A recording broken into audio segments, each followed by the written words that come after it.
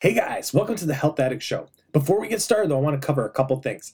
This show is for entertainment purposes only, meaning I am not your doctor. So if you have questions or concerns about your own health, please ask a physician, okay?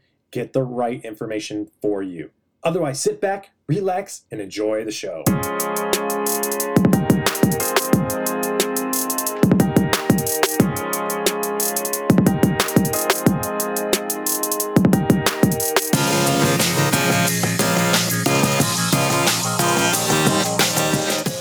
All right, everybody, welcome to the Health Addict Show. I'm your host, Tommy J, and I got another good episode for you today. We're going to talk about quite a few things. I think they're pretty important. You know, sometimes there's topics that I like talking about, and then there's some topics I feel like that we just kind of have to talk about.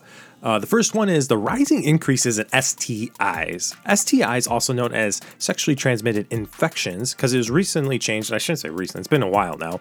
Changed from STDs because it's not really a disease, right? You don't have a chronic disease with most of these infections. You actually have an infection. So it's STI versus STD. So then we're going to talk about the incentive programs that they have for physicians and see if it's actually doing something. The idea that we treat patients to increase their quality of life versus the quantity of patients we treat for physicians is kind of the ultimate goal for this program. We'll see how well that's been working, and there's a case study even involved with how well it did or didn't work. And then finally, we're going to talk about who should you see? Should you see your primary care physician? Should you go to the urgent care, or should you go to the ER? We're going to talk about a couple scenarios and kind of help with the overall decision process so you can make the most ethical decision and go to the right place that's going to get you the right treatment as fast as possible and most effectively for your cash buck, okay? Because sometimes, you can go to the ER and get treated immediately, but it's going to cost you over $1,000 versus an urgent care visit, which is only $100. So we'll talk about overall all these situations, and we'll get to the bottom of what is best for you. So let's talk about the rising sexually transmitted infections that are happening in America. From 2013 to 2019, there was a significant increase of STIs. And when I mean increase, I mean major increase, over 30%, especially in the categories for gonorrhea and syphilis. There was over a 60% increase in both of these STIs just in the patient populations. Now, this population is the older teens to a little bit younger adults. It's mostly binary relationships with a male and female, and maybe homogenous relationships with a male and male. Men, you are nasty. I'm just kidding, guys. I know you're wondering, what's the big deal? Because a lot of these can be treated with antibiotics. I mean, gonorrhea can be treated with azithromycin, or syphilis can be treated with the penicillin family. So what's the big deal? Well, the big deal is, as more infections increase and the more you use these type of antibiotics and other treatment options that we have, the more resistant that these bacteria and viruses become against it.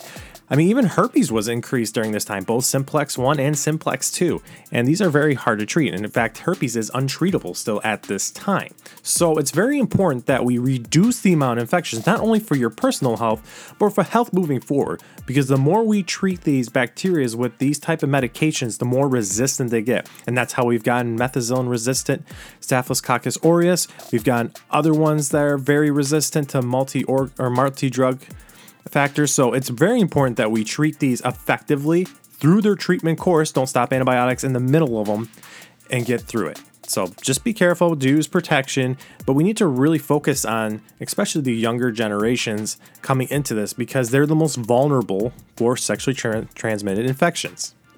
And I know what some of you are thinking, abstinence is the way to make sure that nobody gets STIs. But guess what, folks? You ain't gonna stop them. They have too many hormones running through them. You gotta educate them, okay? Education is key, as in the show. So we'll continue on with more education. All right, moving forward.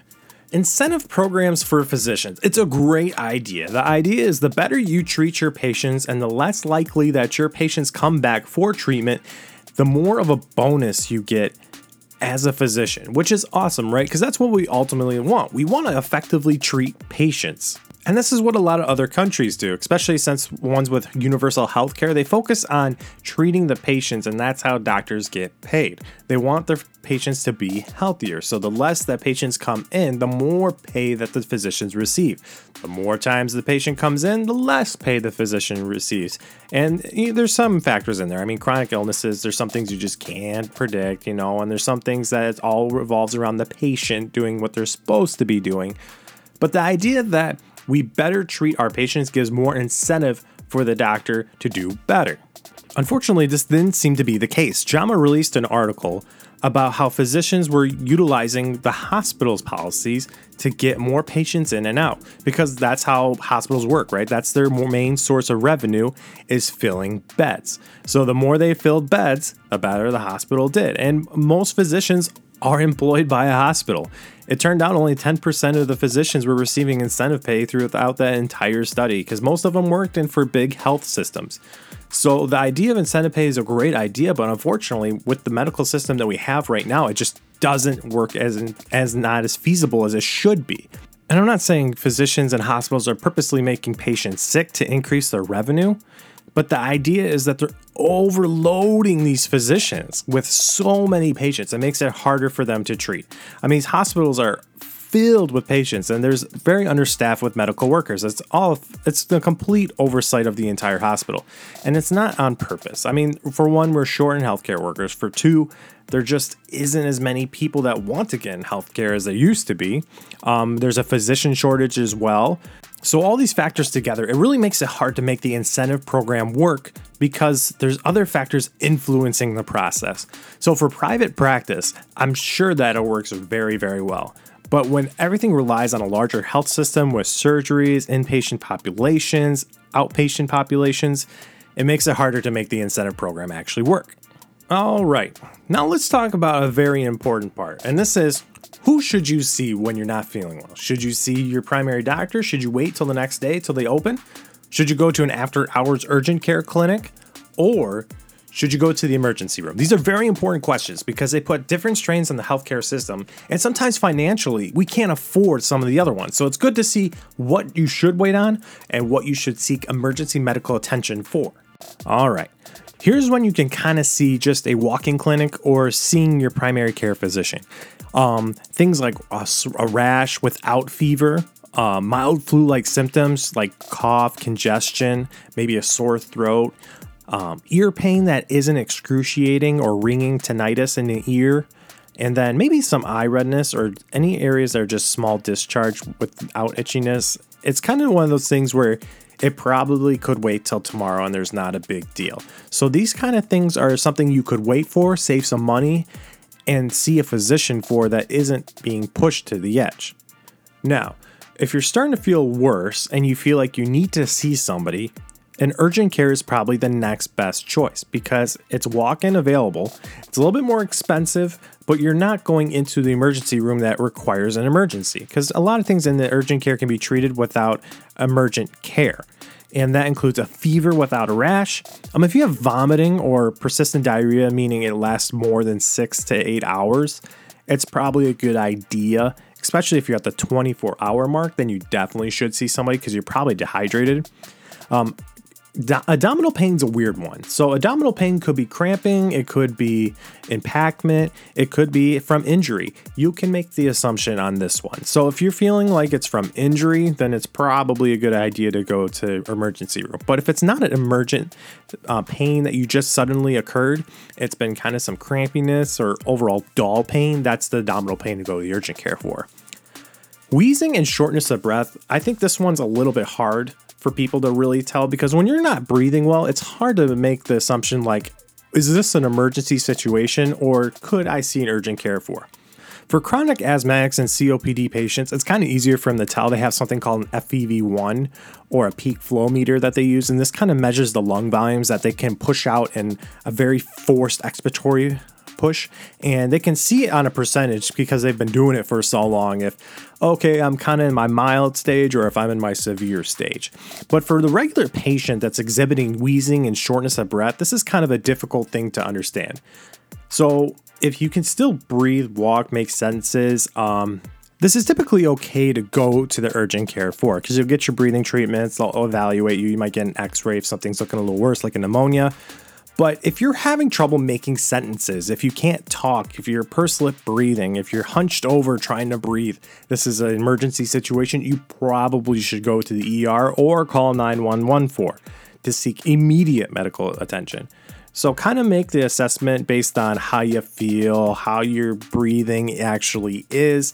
It's a very tough one unless you're a medical professional to kind of make these assumptions. But generally with breathing, I usually don't mess around. If you can't breathe, I would say typically if you can't make this call, just go to the ER for this one because they can fix breathing pretty quickly and get you in and out if they have to. Or you might see that you need to actually seek a lot of medical attention and have to stay. Now, trauma is another one that's hard to really tell. If it's just a small sprain or strain or cut that might require stitches, the urgent care might be actually a good spot for you because there really isn't much more that an ER is going to do for this than an urgent care won't. They'll get you a sling, they'll put some straps in, they'll sew you up if they need to. Small cuts are okay for stitches. If you have a very big laceration and you're losing a lot of blood fast, make the correct decision, go to the ER. But a small cut because you were cooking with food and using a knife or a scissors just got away from you, these kind of small end cuts don't necessarily need an ER visit. Remember, emergency rooms are for a true medical emergency, and urgent cares are treating medical emergencies but aren't immediate medical emergencies. So kind of use that in your judgment as well. And finally, dehydration. Most of the time you can get that treated at urgent care. You don't have to go to the ER for dehydration. Sometimes people understand, they're like, oh man, I just feel terrible. And they haven't been drinking water, or they have excessive diarrhea, or they've been sick for the last couple days and haven't had their fluids or burning off a lot of electrolytes. Sometimes it's good just to go to the urgent care for this matter because they can get you rehydrated, get you an IV versus having to use the ER resources. And finally, all right, here's the real reasons you should go to an ER, okay? These are the top easy ones you should always go for an ER for. Chest pain and difficulty breathing, weakness or numbness, especially to one side or facial drooping with slurred speech. These are signs of a stroke. Fainting and change in mental status, especially altered mental status. You notice your family member or friend isn't acting normally. These are physical changes in the brain and they should be seen immediately, especially if they're diabetic. This is super important. Serious burns is another big one. Burns hold a huge complication list between losing lots of fluids, you lost your main defense on the outside body. The skin is a huge barrier for infection. So now that that's open, you have a high risk for infection. And most of all, they're extremely painful and they might need to be debrided, meaning they have to get scrubbed. So this is very important if you have a large surface area burn to seek medical attention for that. Head injuries is another one. This is something you shouldn't play around with. Your brain is a very delicate organ. So if you have any kind of head trauma, you should definitely go to the ER, especially if you're having very large headaches, you had fainting or loss of consciousness. This is something you should definitely see medical attention for. Confusion is another symptom of a head trauma. Broken bones and dislocations, I think, is pretty self-explanatory. I feel like most people who have this would definitely just go to the ER anyway, because they're in so much pain for the most part. So, but yeah, definitely a broken bone or dislocation, you should go to the ER to get that fixed. This is another one that's super important. This is fevers with rash. Fevers with rash is a very serious side effect of two things, either an infection or an allergic reaction. With an allergic reaction, it's not so much of a big deal. We have a pretty good treatment course that goes through, and we've kind of got it down to a science as far as what we're going to give a patient. But understanding the infection source is a huge one because there's a lot of infections that could cause a rash and a fever, including scarlet fever, measles, mononucleosis, shingles, and of course, rosella, which is another type of virus. It kind of resembles the herpes virus. It doesn't cause cold sores, but it's kind of the same chain and family. But more importantly, if you have a fever and a skin rash, don't go to the urgent care because they're just going to send you to the ER anyway. So just come straight to the ER for this situation because it can become an emergent situation very quickly. Another reason to come to the ER is if you have a large laceration. I'd say these are bigger than 2 inches across and they are underneath the skin at this point. You can see musculature or vasculature. These are definitely big lacerations that need to come to the ER. They might even need surgery if they're deep enough or if they cut through something important like a tendon or an artery. So make sure if you're bleeding or unable to stop the bleeding, this is something you should definitely come for the ER for. And this includes vaginal bleeding too. A lot of bleeding is important to come to the ER for, especially if it's unexplained. This includes rectal bleeding as well too. So make sure you understand the reasoning for the bleeding, or if it can't stop the bleeding, definitely come to the ER. And then finally, severe cold and flu symptoms. And I know you're saying, Tommy J, you just said that we could go to urgent care for this. The bigger idea is if you have uncontrolled fever, uncontrolled symptoms, this is time to come to the ER, especially if you've been on like acetaminophen or fever reducers, NSAIDs for more than 24 hours and you cannot break this fever, even with ice baths. If your fever is up to 104, this is definitely time to come to the ER. Your brain is cooking and you need to get some medical attention for that. The biggest takeaway from all this though is to trust yourself. You know your body really, really well. And no one's going to give you any kind of crap if you're just scared and you don't feel good and you want to see somebody really quick. But there is sometimes ways you can make better choices to get better treatment, and these are the options for that. So if you're really unsure, seek whatever medical attention you can. There's a lot of good resources out there. You can ask a friend. I bet most of you have a friend that's a nurse or respiratory therapist or doctor, physician's assistant, nurse practitioner. There's very good and smart CT and radiologist techs. So just ask somebody, okay? It's good. It's okay to ask for information.